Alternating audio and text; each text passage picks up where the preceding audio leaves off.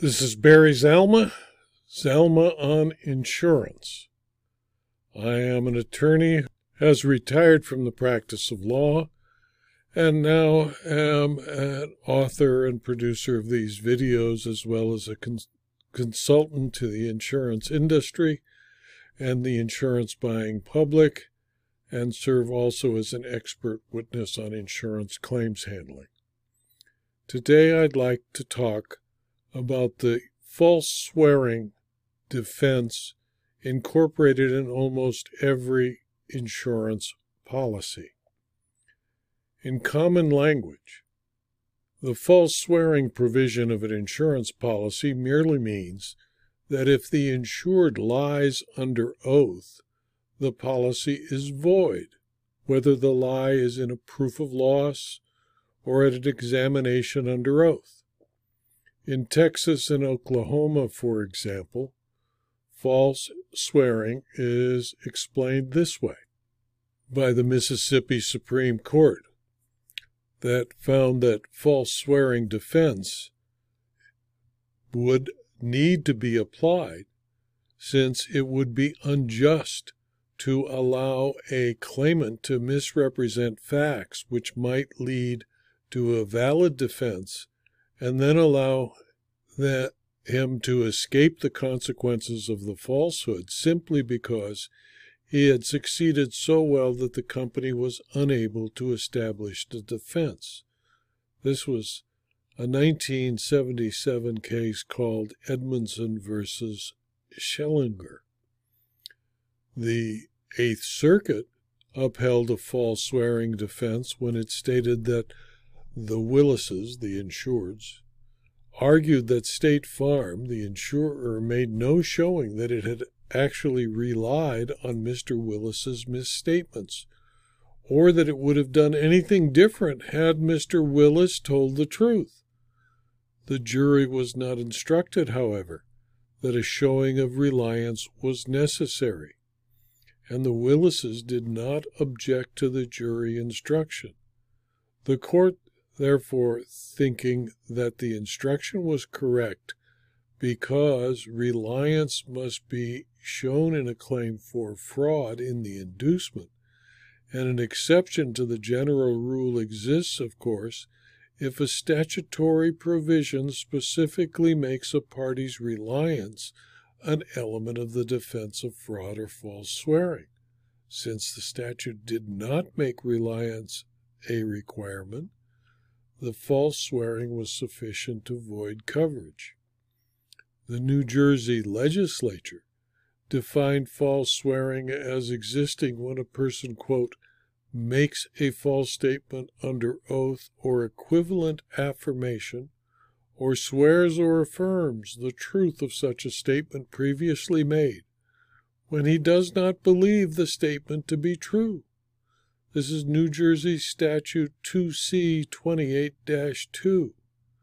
In North Carolina, the Court of Appeal recognized that it is a basic premise and principle of insurance law that the insurer may avoid its obligation under the insurance contract by a showing that the insured made representations in his application that were material and false.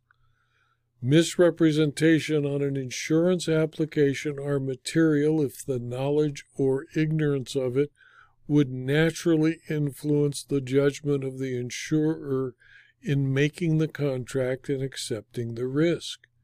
In order to void the policy, pursuant to a North Carolina statute, the defendant insurer must show that the insured made the statements that were 1, false, 2, knowingly and willfully made, and 3, material.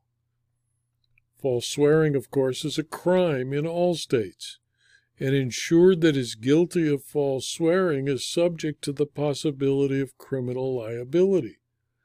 The person swearing falsely also destroys the right to recover under a policy of insurance. In my experience, I took the examination under oath of a person I suspected of fraud, and the person denied all of the facts leading up to the fraud. However, when the transcript was returned, all of the denials were changed to affirmations that, in fact, the person had committed fraud. And I asked the lawyer for the insured, why did she change those statements? And his reply was, I didn't want her to go to jail for perjury. She didn't.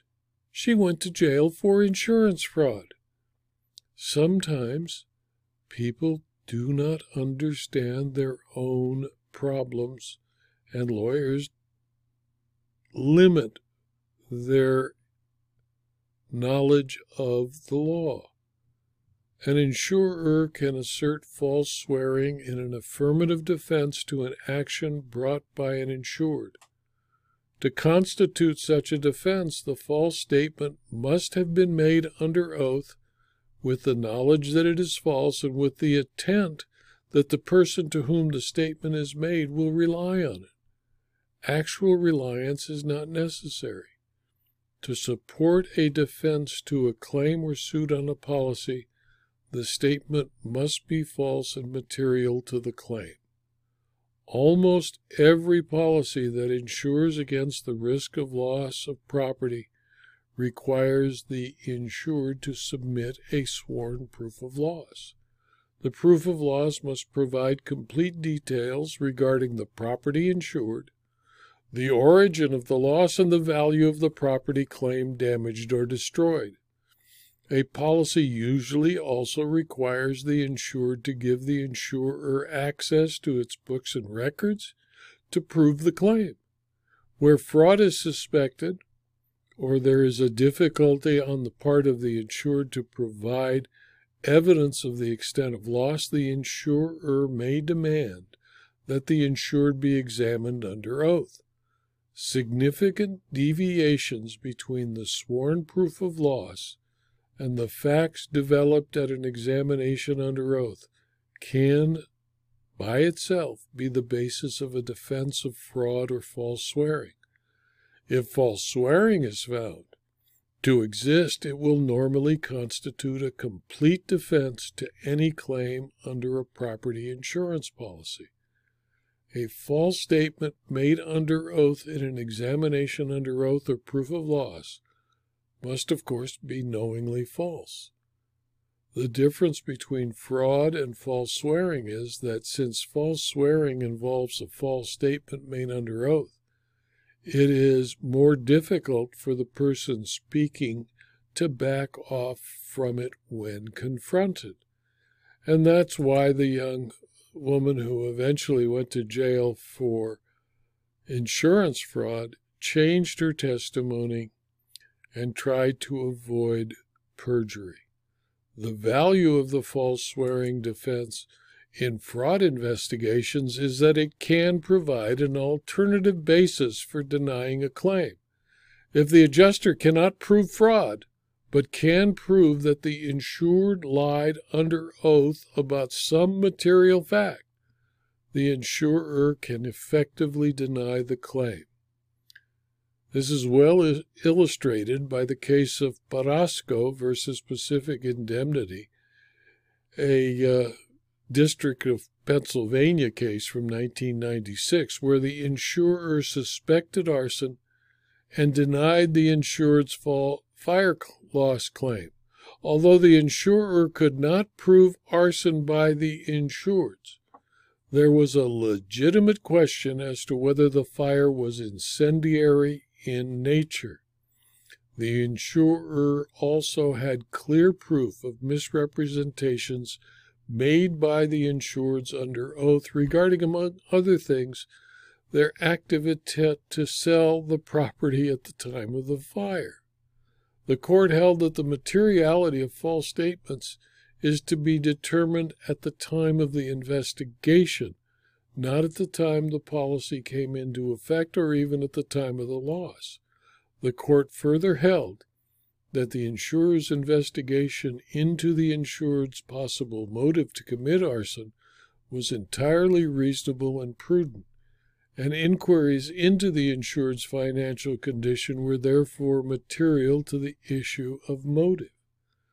In one of my cases, an insured who we believed committed arson and who was arrested and tried for arson was found out when the police checked his home and found a duck decoy and a set of Encyclopedia Britannica that were part of his sworn claim.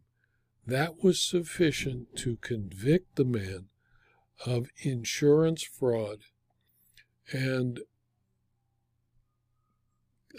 allow the insurer to avoid any obligation to pay him. Evidence that the insureds intended to mislead Pacific Indemnity was found because the court concluded there was an overvaluation of the loss, the proof of loss items never existed, and the insured undervalued the salvage property and made false statements concerning ownership, encumbrances relating to the property, and the origin of the fire. False swearing can be proved by direct evidence, although usually direct evidence is not available. Most often, proof of false swearing comes from the admission of circumstantial evidence on the issue of false swearing.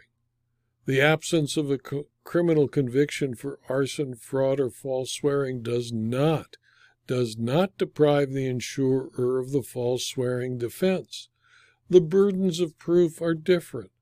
The crime requires proof beyond a reasonable doubt, while the defense only requires proof by a preponderance, that is 50% plus 1. As both the proof of loss and the testimony at examination under oath are sworn to by the insured, any material falsehood is sufficient to establish the defense of false swearing. The same is true of any difference between the facts testified to during the examination under oath or stated in a proof of loss and the facts developed from an audit of the insured's books and records. In one of our cases, an insured's public adjuster had put forth an extensive list of personal property that came more from imagination than reality. And when the insured was questioned about her Lalique perfume bottle, she testified she had never purchased Lalique perfume. Well, of course, Lalique doesn't make perfume. Lalique makes perfume bottles, among other things, out of very fancy and very expensive glass. The insured took back her claim, fired her public adjuster, and her claim was settled based on reality rather than on the public adjuster's imagination. The U.S. Supreme Court stated the rule with regard to false swearing as follows, quote, "A false answer as to any matter of fact material to the inquiry, knowingly and willfully made, with an intent to deceive the insurer would be fraudulent. If it accomplished its result, it would be a fraud effected. If it failed, it would be a fraud attempted. No one can be permitted to say in respect to his own statements upon a material matter that he did not expect to be believed. Their materiality in the eye of the law consists in their tendency to influence the conduct of the party who has an interest in them and to whom they are addressed." This is Claflin versus Commonwealth Insurance Company, an 1884 decision of the U.S. Supreme Court, which still stands as the key ruling with regard to false swearing, among other things. This video was adapted from my book, Insurance Fraud, Volume 1 of a 2-volume set, and is available as both a Kindle book and a paperback from Amazon.com. If you found this video to be useful to you, please refer it to your colleagues, and please subscribe to my YouTube channel and to my blog so that you can learn about future videos and future blog postings. Thank you for your attention.